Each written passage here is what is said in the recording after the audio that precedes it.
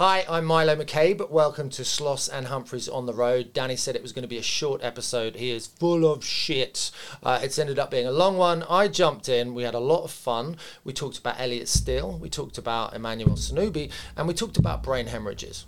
Enjoy. Sloss and Humphreys on the road. Muggins and cream and muggins, straight thuggin', living the dream. That's our intro. Fucking muggles. Tickling the clit inside your head that makes you laugh.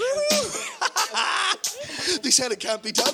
Are we in the same seats? That's hack. Ah, muggles. Accidental rim job in the park. Kiss, kiss, kiss. Or am I just being cynical? Muggled it up on fucking Mugglepedia. Where have you been since 9/11?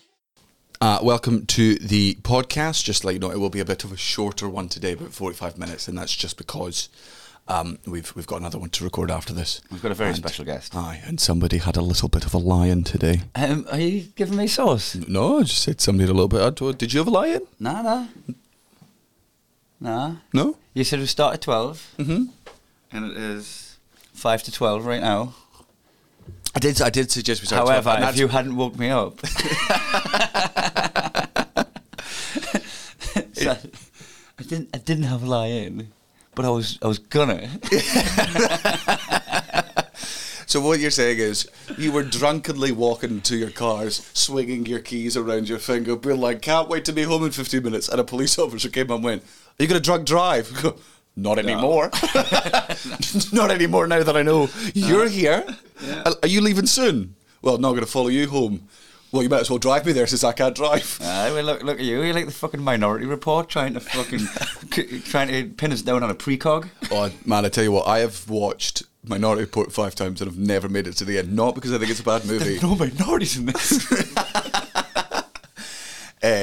I've just, every single time I've watched it, I've gotten too high and fallen asleep.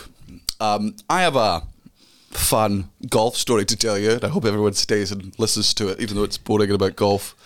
So obviously we've taken it up a bit more. I played when I was younger. You got your membership, yeah, you announced that. Yes, did all that. During the Fringe, we've been playing golf every Monday with some comedians. It's been really good. Like, I know I've said this before, but I'll say it again. I've always said to Cara, I'm like, it's really good for my mental health, man. Just me, a couple of my friends, walking around in fresh Scottish air, having a laugh. And she was like, why do you come back so angry then? I'm like, I do it because I'm shite at it. But that's not... The point is, it's still good. So, this Monday, right, we've got some people in the group who are really good. For example, Sam Taunton's from Australia is fucking class at it. Yeah. Stu McPherson's really good. Like, I think he almost went pro, but they couldn't play because they were off to Glen Eagles, which is like a real course with Gareth. And they had a lot of fun there.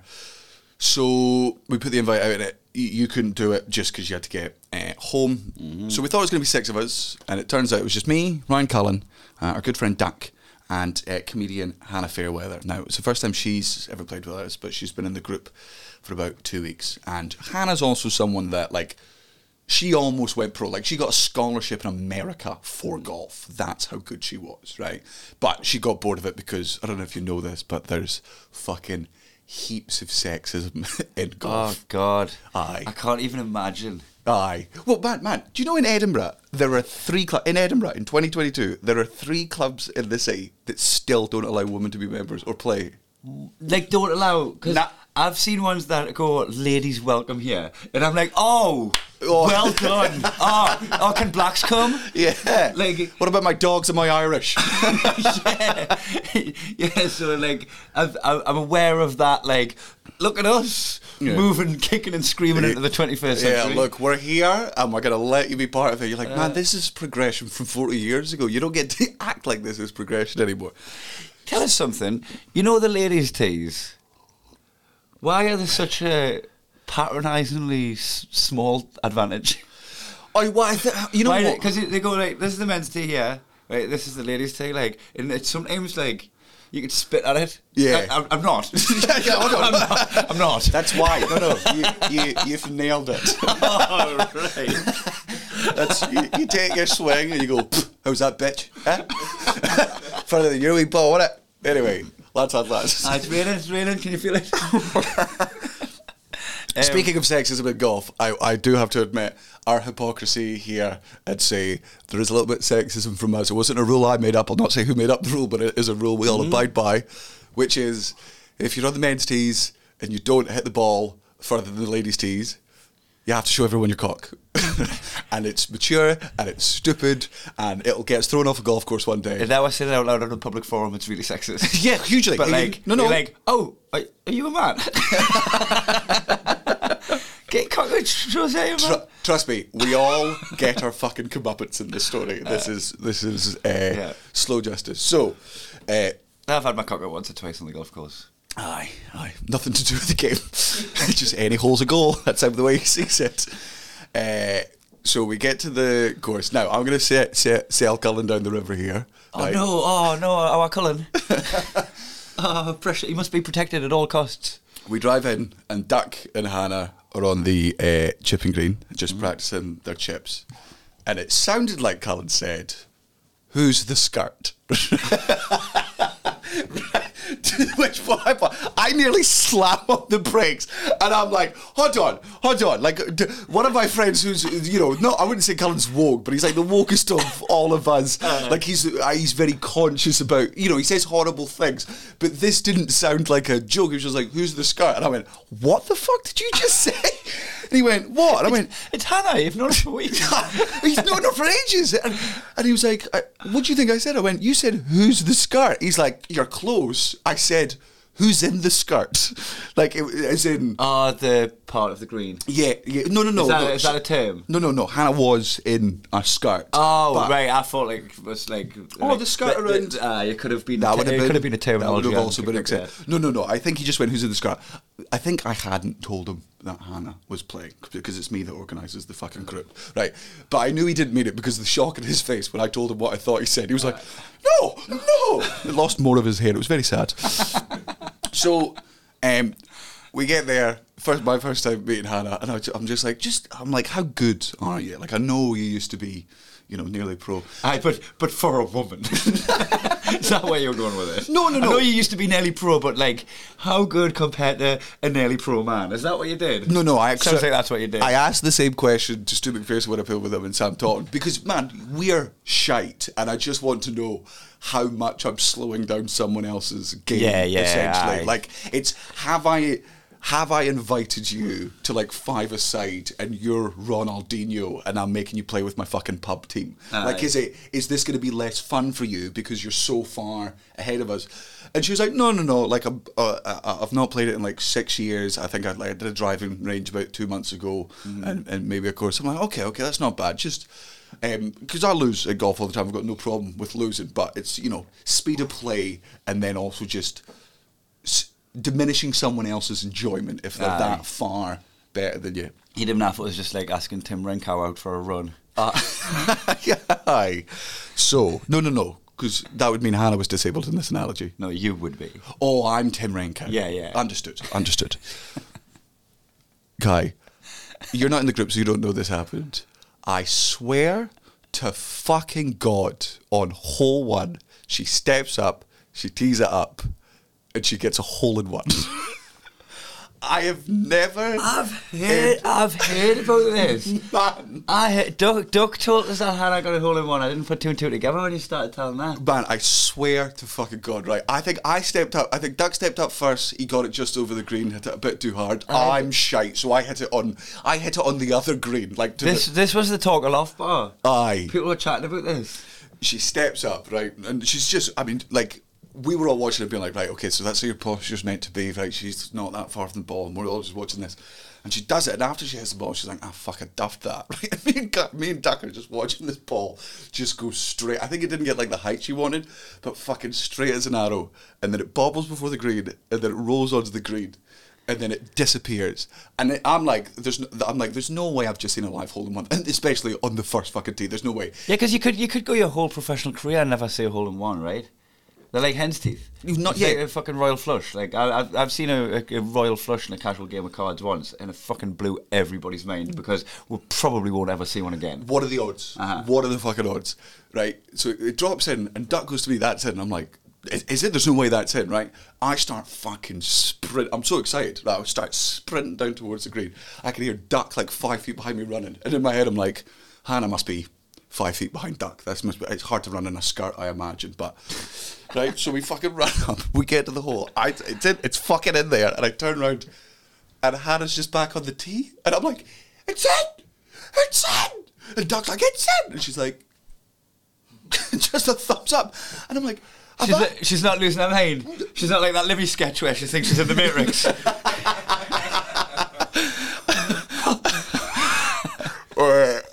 So I mean, and then me and Duck just have to do this really like weird like walk. You don't pick up somebody's hole-in-one ball. You leave it in there for them to pick up. So you kind of tee off it.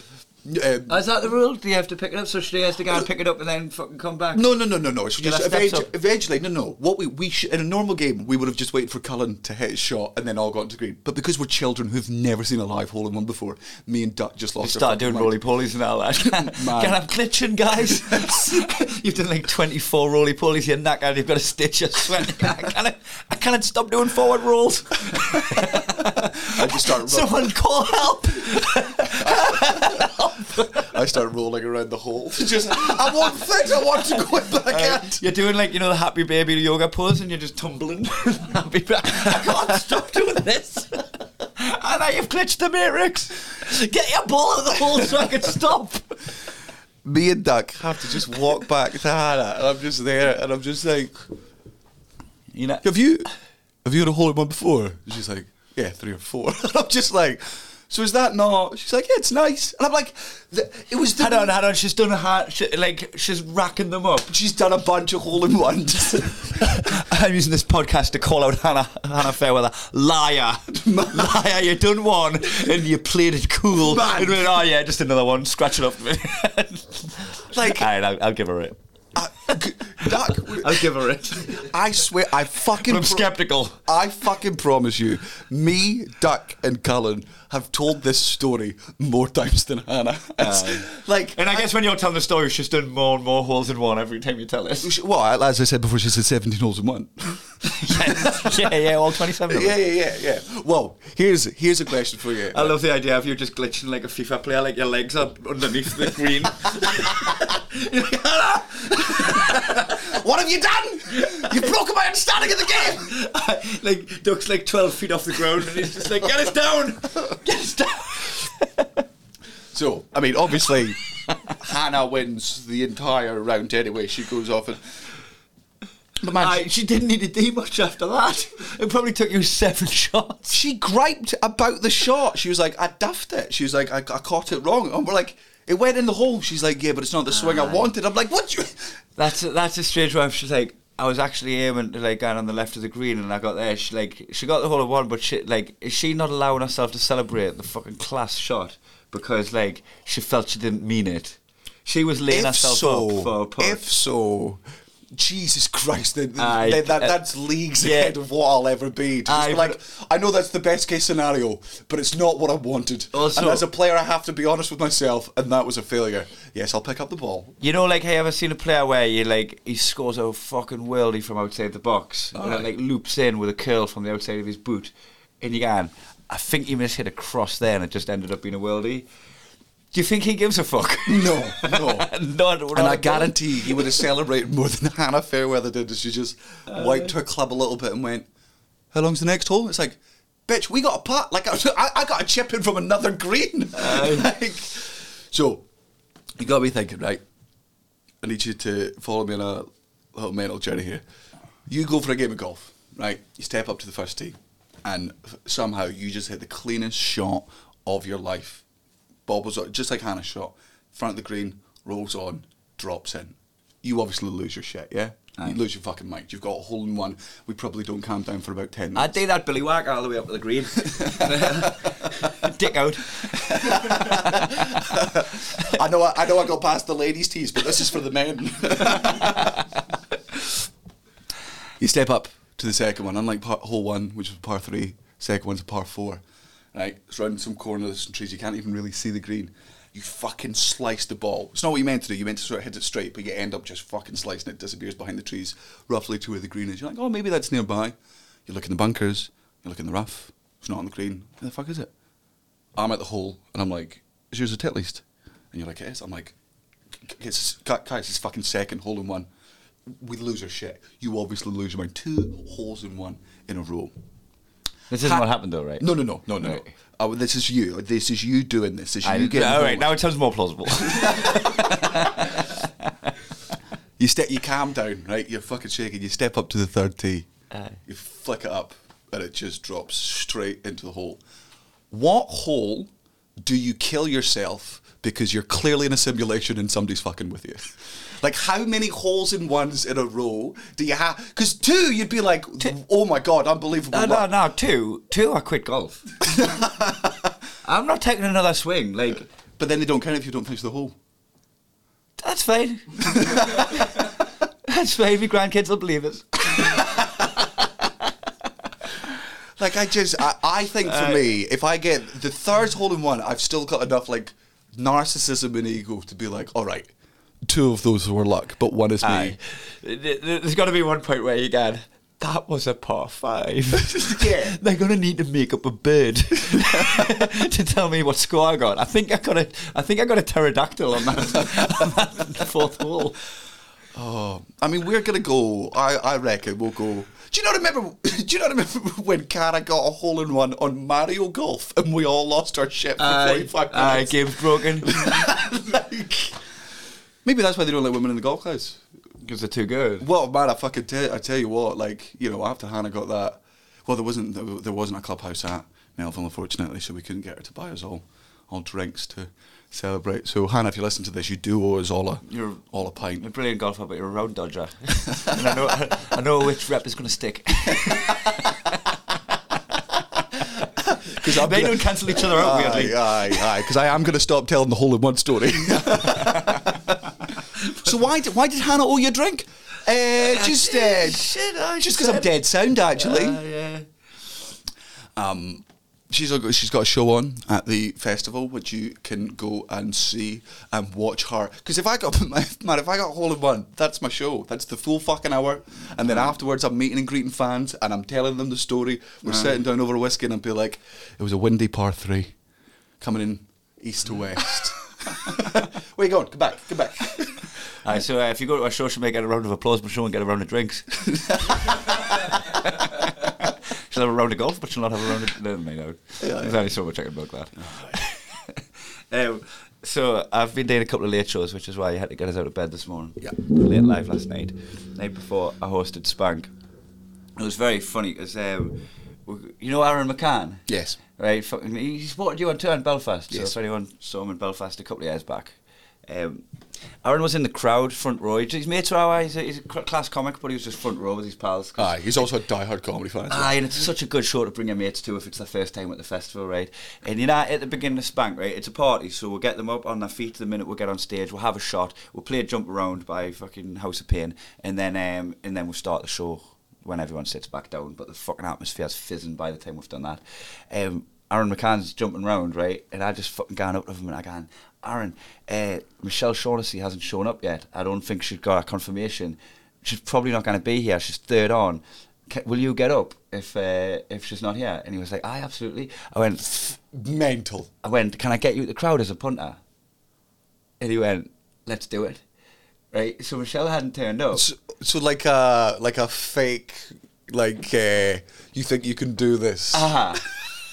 Yes, mate. And Great. because he was in the audience and the show was about to start and Michelle hadn't turned up, I couldn't really get to him until I was on stage. Aye. So I got him to agree to that while every cunt in the audience was jumping around, right? And then when everyone settled, the first couple acts on, and I come back on, I was like, oh, there's 2 acts left in this section, but there's only one of them here. So if there's anybody in the audience that would like to give it a go, we'll put it out to the audience, right? And we're just instead of going straight to Aaron. Imagine 7 different hands went up and you were like, sorry Aaron, I need to create a car crash. Yeah. It would be the best thing for the gig is you coming on ripping this gig because everyone would love that. But the better story is some drunk cunt comes up and bombs. I nearly let that happen, right? Because we're me and Evan were weighing everyone up, and our co-host was Evan Demeray, and there was a group of lasses who would clearly not get up, right? They were just there for the night out, right? And I chatted to them. I was like, would any of you like to give it a go? And they're like, oh fuck, shitting themselves at the idea. And then there was this lad, who had been like keen at the beginning, you know, when you shout spank, we love it. Yeah. Like he was like out of cue and shouting it early and that, and we got him up on stage and he was making them do spank and everything. So we'd done that earlier on, and then I pointed at him and he went to stand up and I went too keen. Aye. Too keen like that, and like pied him, and then I like eventually fucking get round to Aaron and ask his name and go, oh, you're Irish, I saw you laughing at the Dead Queen bit earlier, and we'd absolutely fucking engineered it so it looked like we just happened upon Aye. Aaron.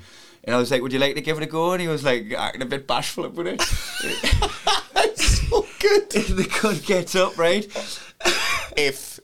If he bombs, like if the end of this story is he plays it perfectly, and then it just happens to be one of the few gigs where Aaron McCann just eats shit and dies. Please tell me that's it. Please tell me he bombed. Sorry, mate. Boo. Sorry, mate. He just fucking went on, and because he's like kind of anecdotal and he's like saying funny stuff like that, like happens in his life and all Yeah. that shit, right? The first joke he did, absolutely annihilated, right? And then he had this like body language of like somebody that's like, ooh, I could get into this. It absolutely fucking rattled the gig. And then at the end, like, because you know what? I think because he'd done so well, a lot of people just went, well, he's a comic. Aye. Right? But the production value Yeah, of that. planting him in the audience, even if it was just by design from the beginning, that's what they meant to do. Like, that's just Spank being Spank, doing Yeah, something yeah. fucking unique. But some people just wanted to buy him drinks and suck his dick. Like, it was fucking outstanding. I would love if there was like any other joke, like the worst, more evil but higher stakes version of that fucking prank, right? Is you're a surgeon, you're a world class surgeon, you're doing open heart surgery on this guy. They've got to be unconscious for it, obviously. So you put them a bit under. You put that thing up there so that they can't see anything that's going down, even though they're unconscious. And then and it's in the theatre, so you've got all the fucking medical students watching what's going on up there. Greatest version of that is what you do is you say to the anaesthesiologist, you'd be like, just wake him up just a bit, just for a couple of seconds, just so he's round. He can't move, but just enough that he's slap him conscious. with a fish. That's how you wake people up, right? Yeah, and especially in hospital. I mean that's the reason the podcast started on time. And then just as he's coming to, right, as the lead surgeon, you just go, you know what, fuck it. Do any of the students want to try? Put him back under. And then, oh no. Or just have like his wife up there and she'll be like, I'll do it. I love him. I should be the only woman inside of him. The surgeon's passed out. Can we have a volunteer? No. The guy doing the bins takes off his gloves. He's like, can't use this. It's been binges. Here we go. Surgery time. Night. So also in that gig, right? In the second section, there was a fucking there was a guy fast asleep in the audience, and I just put the mic in the stand, and I just spoke to the audience off mic, just so like fucking it was quiet and zoned them in. Listen, I was like, there's a dude asleep over here. Can everybody see him? If you can't see him, like stand up or turn your chair around or whatever. Just make sure that all eyes are on him, right? And everybody just like the whole gig shifts from facing the stage to just facing this guy who's asleep, right?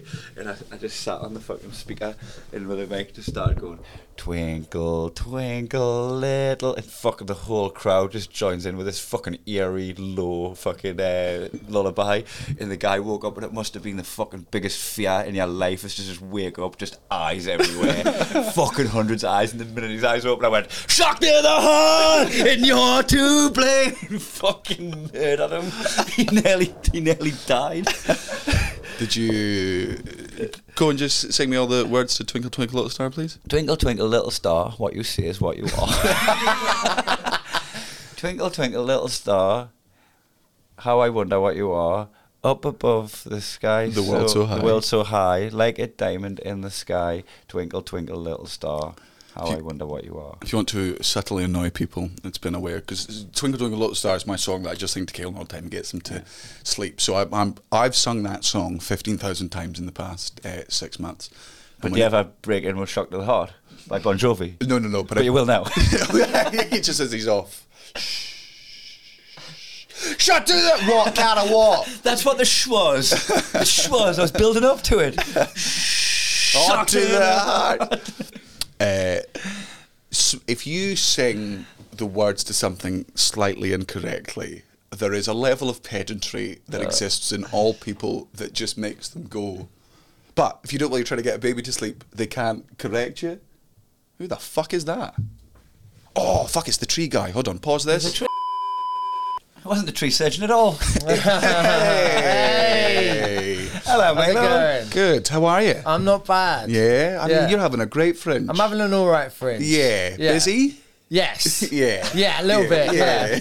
Yeah. kind of. How's your stress levels?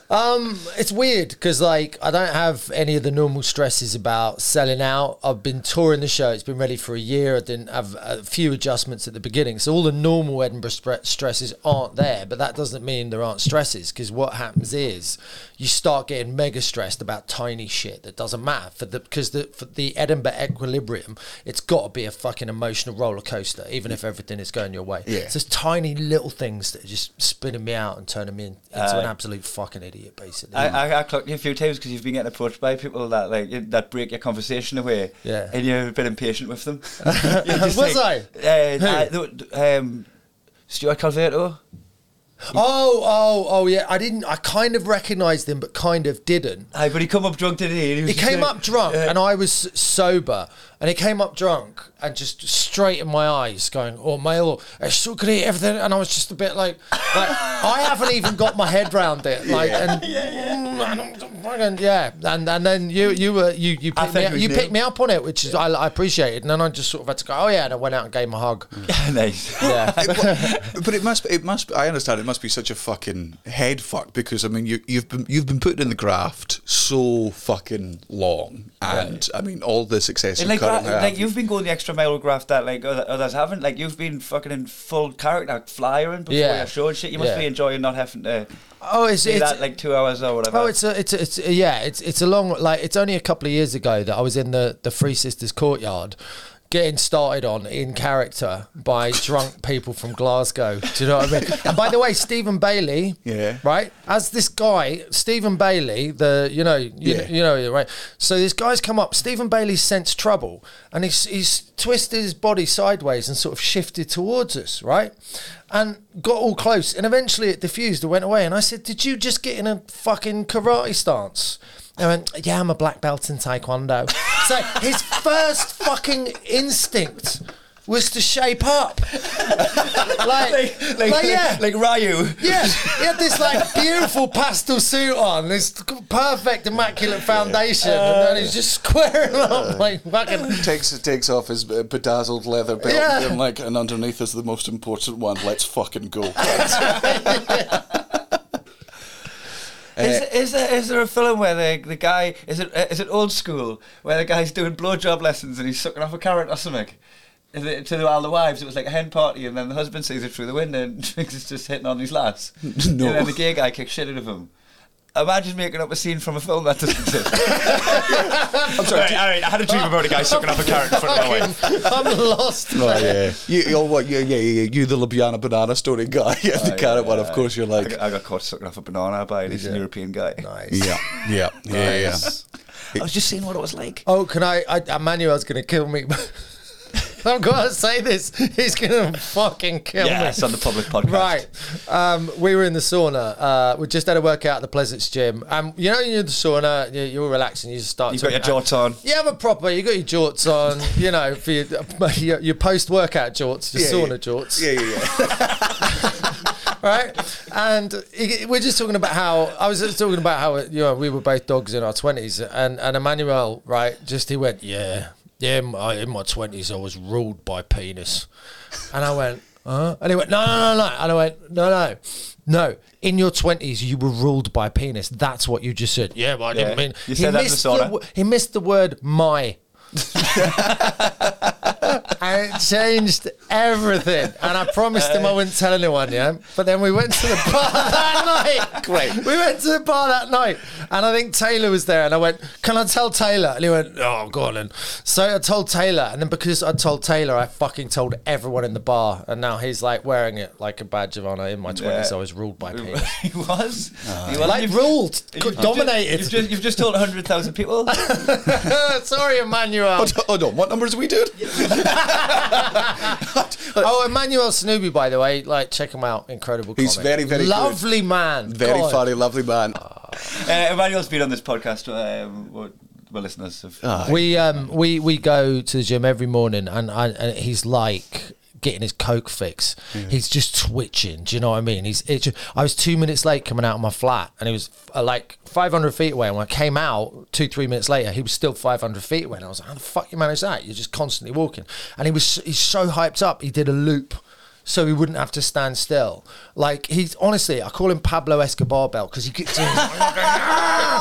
He's twitching. He's just fucking. But he's got me into weights now, because the first couple of days, because I always normally do cardio or boxing, so first couple of days, like, oh, this is shit. I don't like this. But day 4 or 5, there's something weirdly rushy. I mean, you do a lot of weights, do you? Yeah. So weirdly rushy about it, and I'm sort of into it now. I do a lot of weights, but I look at Emmanuel and going, I don't know how much weights you've got to do to get like that. The amount, He must- dude. He Oh, does it's disgusting. When he's doing press ups, it's not his body weight that he's lifting up; he's pushing the world down. Oh my god! But seriously, the amount of the amount he like presses and stuff. What's he it's like for him? insane. Because one thing I'm decent at the gym is like me body to weight ratio is good. Like when I bench presses, I get I get the dumbbells are about equivalent to my body weight, and me deadlifts are about like time and a half on my body weight. But like, is Emmanuel good like that? Can he? No, like, shit. He can't do like chin ups. Can he do chin ups and that? So I'm looking at him going, I'll never be that strong, but pound for pound, I'd murder you. Yeah, he actually, and like he's good enough to say that as well when we're working out. He is good enough because he's so enormous and intimidating. He's good enough to sort of go, well, you weigh this much, and so. According to your weight, you're doing better than I am, or where Joe says, just such a lovely dude. He's such a big dude. Like sometimes I'm talking to him, I'm not even listening. I'm just looking at his arms. I know, just in awe. Insane. Like, how do you get that? It's insane. He just charms everyone as well through the gym. Everyone knows him now. If I was gay, he'd be. I'd love to be in a You'd relationship. be one of the penises that ruled him. I would. But if I was with him, I would love to, just have. You'd be in a relationship where he spoons me and he looks after me and he's a good cook as well and he's really into his cooking. I reckon he'd treat me life right, but I'd have to let him cheat. Oh yeah, I'd have to. Go out and do you, Emmanuel. I'm not going to try and keep up with you, Manny. So you've added extra shows which are already sold out, and now you've added in the McEwen Hall. Is that the biggest room you've done solo? Solo, yeah. More than double. Amazing. And it's half sold already? It's half sold already. Fucking boy. Well, which is nice and a bit of a head spin. But yeah, the biggest previous one I did was Leeds Carriage Works, which I think is like 300 odd. So it's like triple. You know how we were talking almost a week into the Fringe, and you said like you hadn't been doing the Greeters Guild at the front of your audience. Fucking idiot. And then just like the penny dropped, and you were like, oh fuck, I feel like I'm shortchanging them. They come for that, and they haven't been getting that. Yeah. So it's so obvious when you've realised. It really is. It really is. Yeah. Are you going to be able to do that en masse at the McEwen Hall? Well, this is what I got to work out, because I'll probably have to just verbally fly the queue or something like that. I'll have to just probably just do a walk. I haven't scoped it out yet. I haven't looked at the venue. If there's one door. Have you ever seen a show there?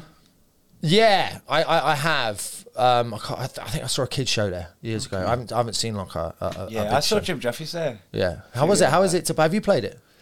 I think I've only ever done it. I think it was like a live Radio 5 thing that I was on with Chris Harrison. And oh really? No, you were spitting on me there. That was completely unrelated, Milo.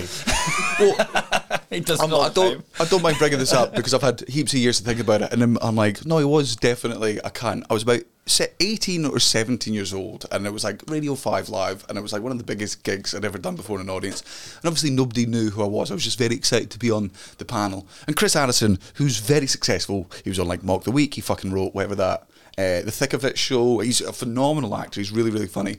And then like it finally gets to like my part of the interview, and like the host goes to me, it's like, so you've got to be like one of the youngest comics to have ever done it, which is a question I was always asked when I was 17. I was like, I started when I was 16, but I know people that have started about the same age and just spoke about it. And Chris Harrison fucking overrides a 17-year-old. He says, no, actually. And they just listed off like a bunch of comedians. Like Ross Noble. and that. Like Ross Noble, fucking Adam Sandler, and all these people, Seth Rogen, who I know started younger than me. Yeah. But he acted as if I was the one that was like, I'm the youngest comic ever. And he was like, no, you're not. I'm like, motherfucker, he asked the question. Yell at him. Don't interrupt a fucking 17-year-old to have some weird sort of power trip of...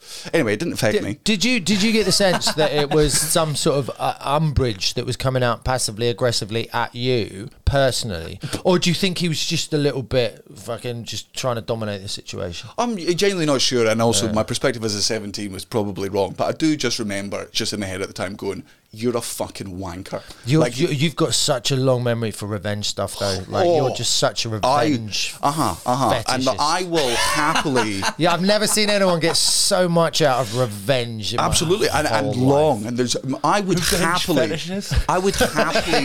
fuck someone over 15 years later after they fucked me over. And the best type of fucking revenge is where you can just privately behind the scenes ruin their fucking life and have them never know it was you. Like there are I have lists of people I'm gonna fucking do it to. There is a concept called forgiveness. I don't know if you're not something what's you've in it for ever clean a soul, Yeah. inner peace, like harmony. Yeah. No, this is like all the people that go, hate, your head's filled with hate. Don't let hate rule your mind.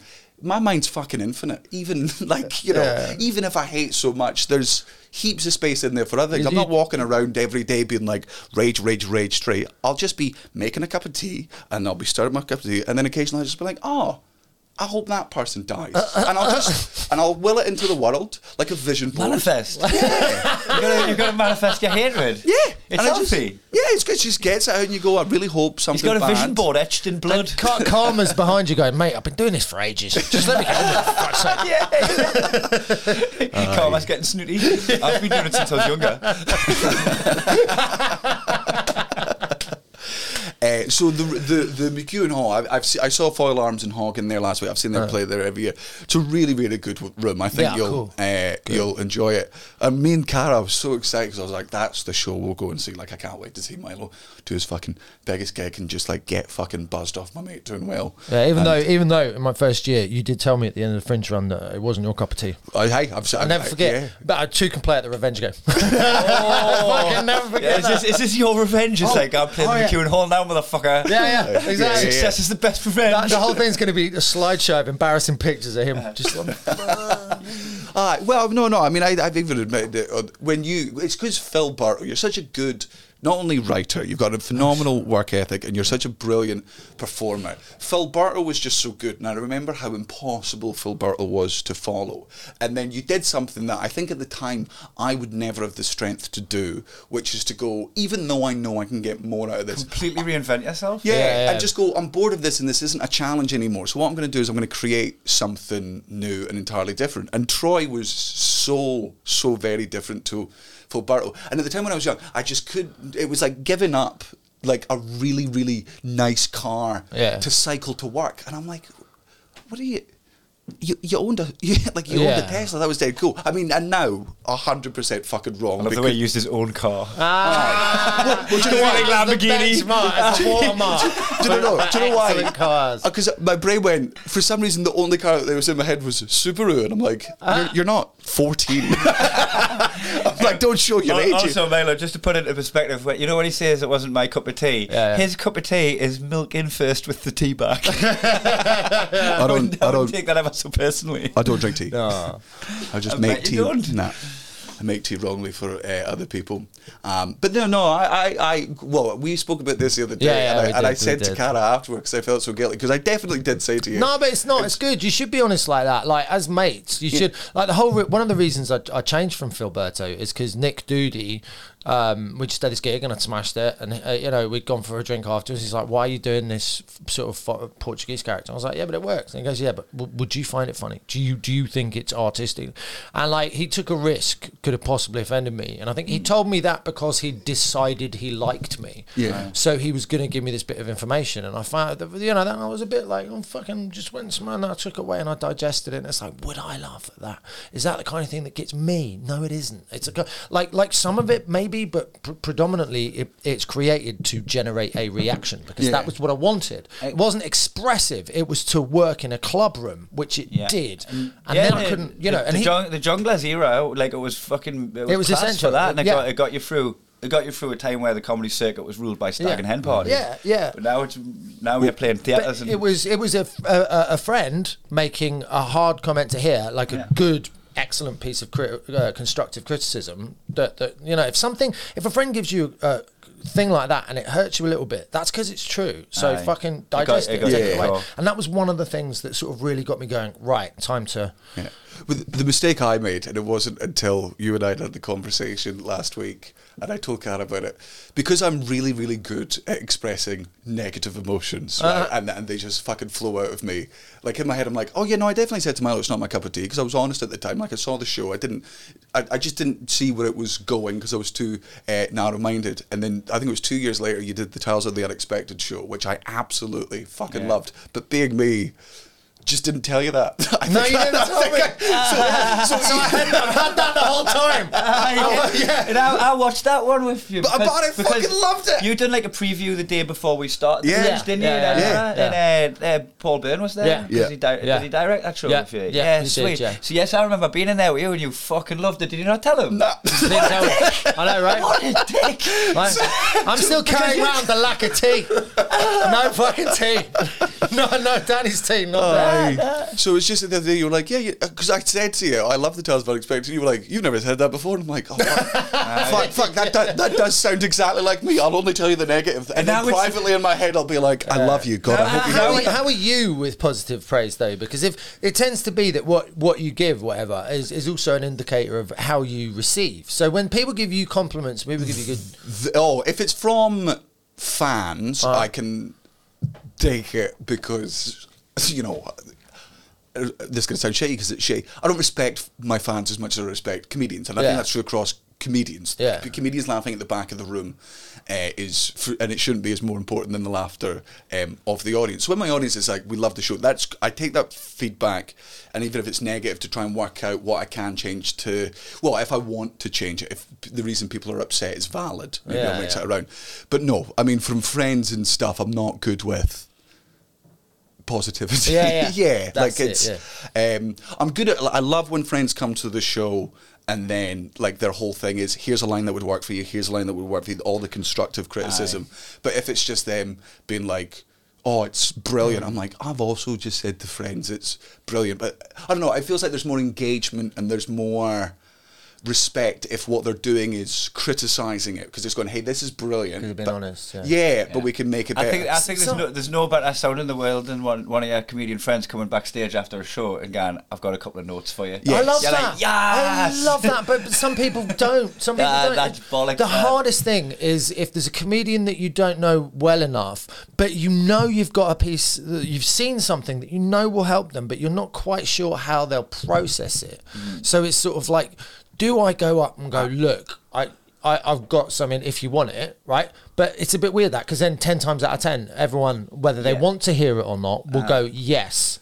Even if they don't. I'll put footprints on it. I'll always go in with like, oh, this might be useless to you. It might just be like, I just wrote it down at the time because it seemed like it might be a good idea. You'll know better than me and I have material better than I do. But if you did this and this, and then sometimes they'll go, meh, and sometimes they'll go, oh fuck yeah, that really links with that. And for the times you get it, it's worth it. For the times you don't. Oh, I love getting notes from anyone. Tom Horton came to my show. Who? Sorry, can you do your Tom Horton impression? I can't.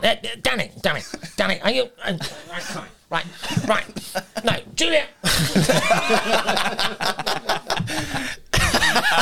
I walked in the abattoir the night I do it too much though. Literally, I do it to Tom and Julia's like, that's amazing. But then I'll turn around and I'll do it to some people Tom's just met, and Leslie caught me on this and she goes, look, you got to stop that. She goes, you turn around to some other YouTube guy or TikTok guy. I didn't even know who the fuck he was, but apparently he's a big guy, and they were talking and Tom had just met the guy and I'm going, Tom wants a gin and tonic. Does he have to go to the bar by himself? What the fuck? Right?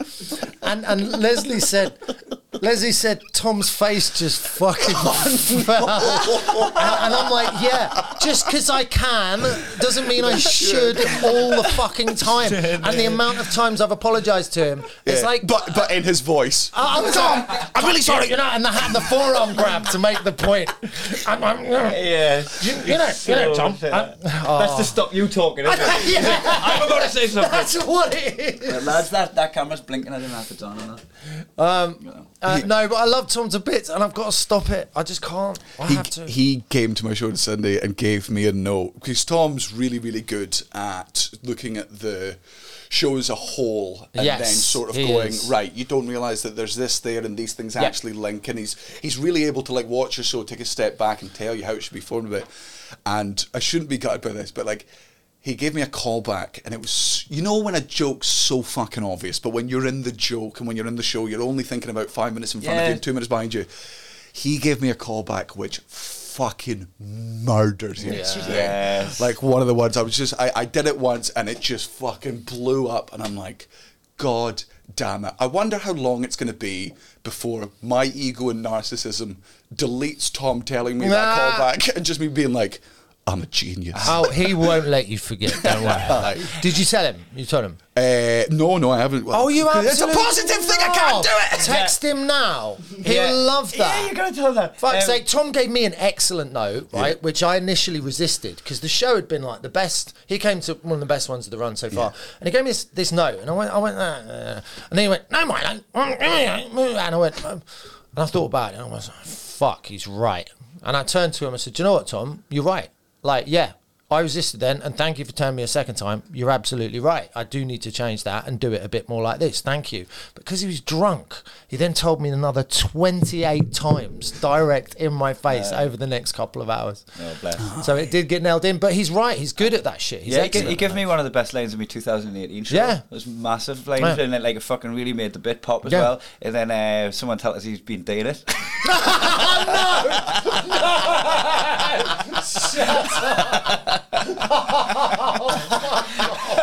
God, He's such a funny man. Like he fucking kills us. I whacked it. Here, mate, just to let you know, I know you needed a car, and I happen to have one going because I'm living in London. I don't need it anymore. So here's car, here's the keys. No, of course it's free. Yeah, of course I've got. Aye. Can you drive me to my gig tomorrow? You're my chauffeur now. I went in Avatar, right, and he's just sat at the bar stool on the fucking bar, right, with his fucking sirloin steak, and he had like a napkin tucked into his finger, right, and he's just like, Fuck off! That he had the actual fucking. he had No, the he thing did. tucked in. Yeah. So he was tucked in, he was elbows up, and he was just like, no, chatting away and all that. Right. Doing an impression. That's that is the posh version of holding your nose going down the slide and actually sticking. I deserve this.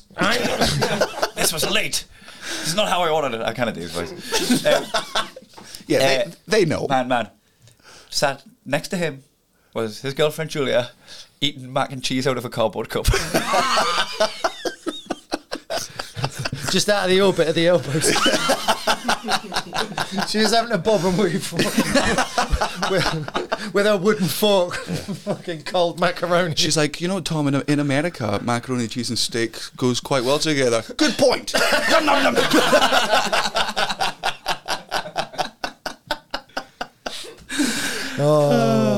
He spent so much of this podcast over the years under the bus. The listeners must be like, why are you friends with this man? Should we talk about Elliot Steele's ball? Oh, yeah. Oh God, he dealt with that really well. I'd He have been did. traumatized. Well, because I think he said to me, so he put in the group the other day, for those who haven't been paying big We've attention all to also Elliot. been DMing him, right? Yes. Yeah, guys. guys. Yes, the standard shit. So Elliot was sparring with someone and they just need him in the groin. It was and jiu-jitsu. Yeah. You should wear a cup, but like it's not a Yeah, cup. that's- It's not an impact sport, so like you're not expecting a strike. Like I would never do Muay Thai with my cup. Aye. You're just gonna get fucking yeah. hurt. Preface of this story: he will have been told to bring a cup. Yeah. Yeah. People at jiu-jitsu predominantly wear cups. Yeah, because even if you're not kneeing someone, you're still moving your knees and legs and Yeah, fast things. 100%. Contact can be made. So really bad. I mean, he went home, was in a lot of pain about it, and then went into the doctors, and they were like, "It's fine." And then he went in on Monday, and then just put in the group. He's like, "Lads, they're going to do surgery on me, like, and I'm really scared." So obviously, we all fucking annihilated him for about 9. I mean, it was one of the funniest days we've had. In He's the got a fucking group. competition coming up. We're like, is this your weight cut?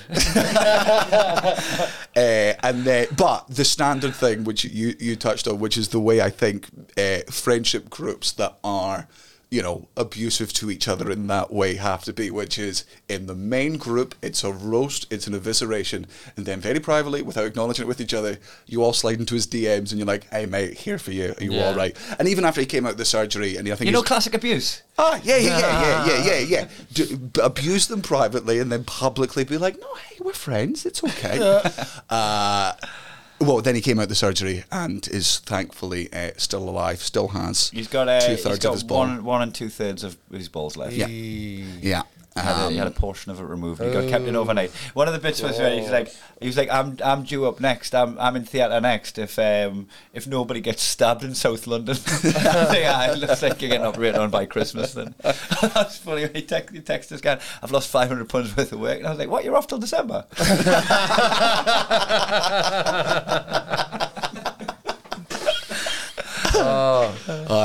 He's coming on so much as a comic though. His ideas, his writing, everything. It's all, you can just see it all start to really crystallise. And well, yeah, he's finally finding his own voice as opposed to doing what so many of us do at the start of our career, which is just do an impression of a comedian and your favourite comedians. But Like, I mean, if you watch any of my earlier shit, it's just Ed Byrne. It's just Ed Byrne with a Scottish accent. Yeah.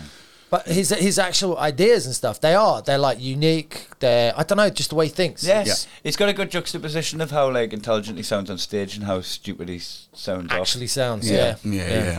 Like I do always love the podcast listeners' reactions to whenever they go and see Elliot live, and like, you could have given me a million chances to draw what I thought Elliot Steele looks like, and then he walks on stage and you're like, wrong.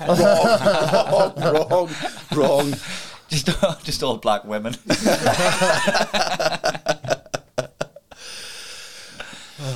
So I think he seems to be all right about like. Yeah, he dealt with it brilliantly. Yeah, and man, I've never. Have you ever had a major surgery? Just my eyeball. Aye. Yeah, just a squint surgery. Apart from that, now you. I had a brain tumour. Oh shit! But I had like the nicest, most benign type of, not brain tumour, brain hemorrhage. Oh, I made this. Yeah. 2016, I had a non-aneurystic subarachnoid hemorrhage, right? Which is where basically Subarachnoid is subarachnoid. So an arachnoid, if you picture like a spider's legs, and I think that's all the veins going out. Okay, right. So that's when it's like a proper bad hemorrhage because it's spreading like a spider's leg. I think subarachnoid is when it doesn't do that, right? So it's when it's only a tiny bit. So basically, I was boxing, I was skipping, and then suddenly it was like I was a brick in my head, and I stopped and I couldn't look at anything. The guy goes, oh, you're having a migraine. Have you ever had them before? I'm like, no. So went to the hospital, load of strong painkillers. They're like, just go rest up. Came back, and again, it was just the worst pain. A&E the next day, and basically they're like, we've got to do a spinal tap. I'm like, the fuck? Because we need to see if you've got a brain hemorrhage. And I'm like, Jesus Christ. So I got in. Have you had a spinal tap? Nah, but I've heard that brutal. So basically, she said, look, this is either going to be... So it's when they taking the spinal fluid, so they're going through the bone. Yeah. So they basically get this needle and they put it into your spine, and she goes, "Here's how it works." You can't call that a tap.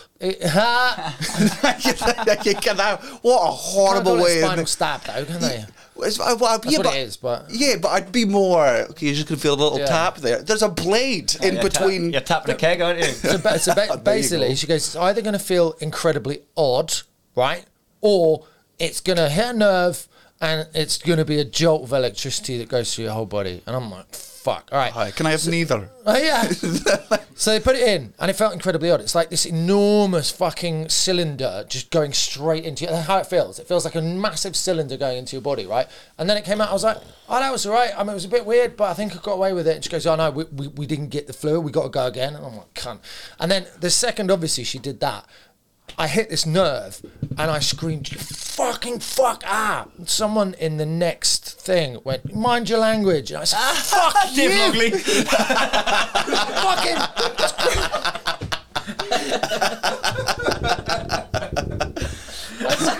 I screamed, fuck you at this person. And the nurse was laughing so much she had to like stop for a second to come back. And so they do this, and they came back, and I was like, right, Mark Hunt is fighting tonight. We're going to get a takeaway. That's all good.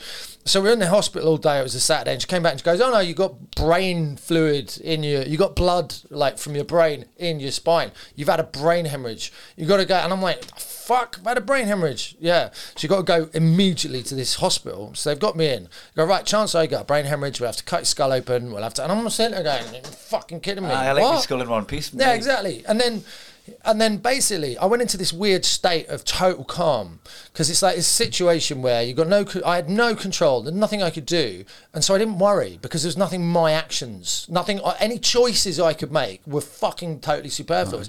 And it put me in a really lovely Zen-like sense of calm. I just went, this is what's going on. I'm wish I really had glad that. I reacted like that. But then they came back a day later basically and just sort of went, yeah, you've had like the nicest possible fucking outcome for this. Instead of a vein bursting and then my brain getting starved of oxygen and then it being a bit like a stroke or whatever, essentially I had like a capillary go, right? So it's just a tiny little bit of blood, but obviously it feels like a brick. So what happens then, yeah? It travels down your body until you shit it out. But the weird thing is I felt it. You shattered. You I shout shat about your out brain. my brains. I shat my Man, brains I out. do that all the time, mate. But I literally felt it like a lump travelling down until finally it Down went. your It's spine. But what if that was like positive memories? What if those? What if those? Summer's day. Tipping number. The first time you held your daughter riding a bike. Benidorm 1. Good one. First time I did a pill. So, did they have to cut like into your No, head? they didn't have. So Oh. what they did, basically, so they gave me a thing where they had to inject some, I don't know what it was, something into my groin, and I thought they meant my dick, right? They said we're gonna put a thing in your groin, and I was like, why do you have to put it in my dick to get to my brain? Oh, yeah. And they were like, no, Because- it's not because- it's your groin muscle. Oh. So what they do, they send this thing up Because you're which ruled by sends- penis. I'm ruled by penis. Yeah. It sends this thing up where it activates different areas of your brain to register activity, and it's so weird because it gives you these impulses. And she goes, "Oh, in a second, your right side's going to go flush, and you'll see electric things." And then they just this thing, and I'm like, "Wham!" I'm like, "Fuck, this is incredible." And I actually really enjoyed it. And she came out, and I said, "That was great." And she's like, "Really?" I'm like, "Yeah." Like she goes, "Your whole left side's going to go numb, and then there's going to be rainbows." just because they're triggering. It's so weird. I know, right? Like, they just like, have you ever had any gay thoughts? No. How about now? Fucking hell. Sorry, but that doctor, I didn't notice before, his eyes are unbelievable. And take it, what about now? You're like, put it back! Put it back, that was the happiest I've ever been. You imagine those science develops and they start to get more and more awareness of what you can do to the brain. It's actually quite like unnerving. Oh, the things they can do, terrifying. isn't it? Like, Would you take augmentations if they could give you them? Oh fuck yeah! All about the evolution. 100%. Yeah. if you could do what, like a wee chip that they can just put in there and you can finally be a good dancer? Oh man, if I could have the rhythm chip, like, I'd take the rhythm chip. I remember Tom really earnestly saying, "No, Kai is a horrible dancer." Aye, I stopped dancing. When was that? When was It was that? in Brighton. Yeah, that was it. Yeah, It was in Brighton while I was dancing away, and you're like, "Why are you so ugly when you dance?" And I just like slumped my shoulders, my tail between my legs. I was like, "You put us right off my boogie." Oh God, funny. I'd take a better graphics card as well. I've got any graphics card. Yeah, you've got no visual memory or whatever, isn't it? Yeah. Nah, I can't memory wank. I think I can. Let's try still. I remember. You just have to do it in text. I remember that last. It's all zeros and ones. Out of 10. It's the girl from the mail.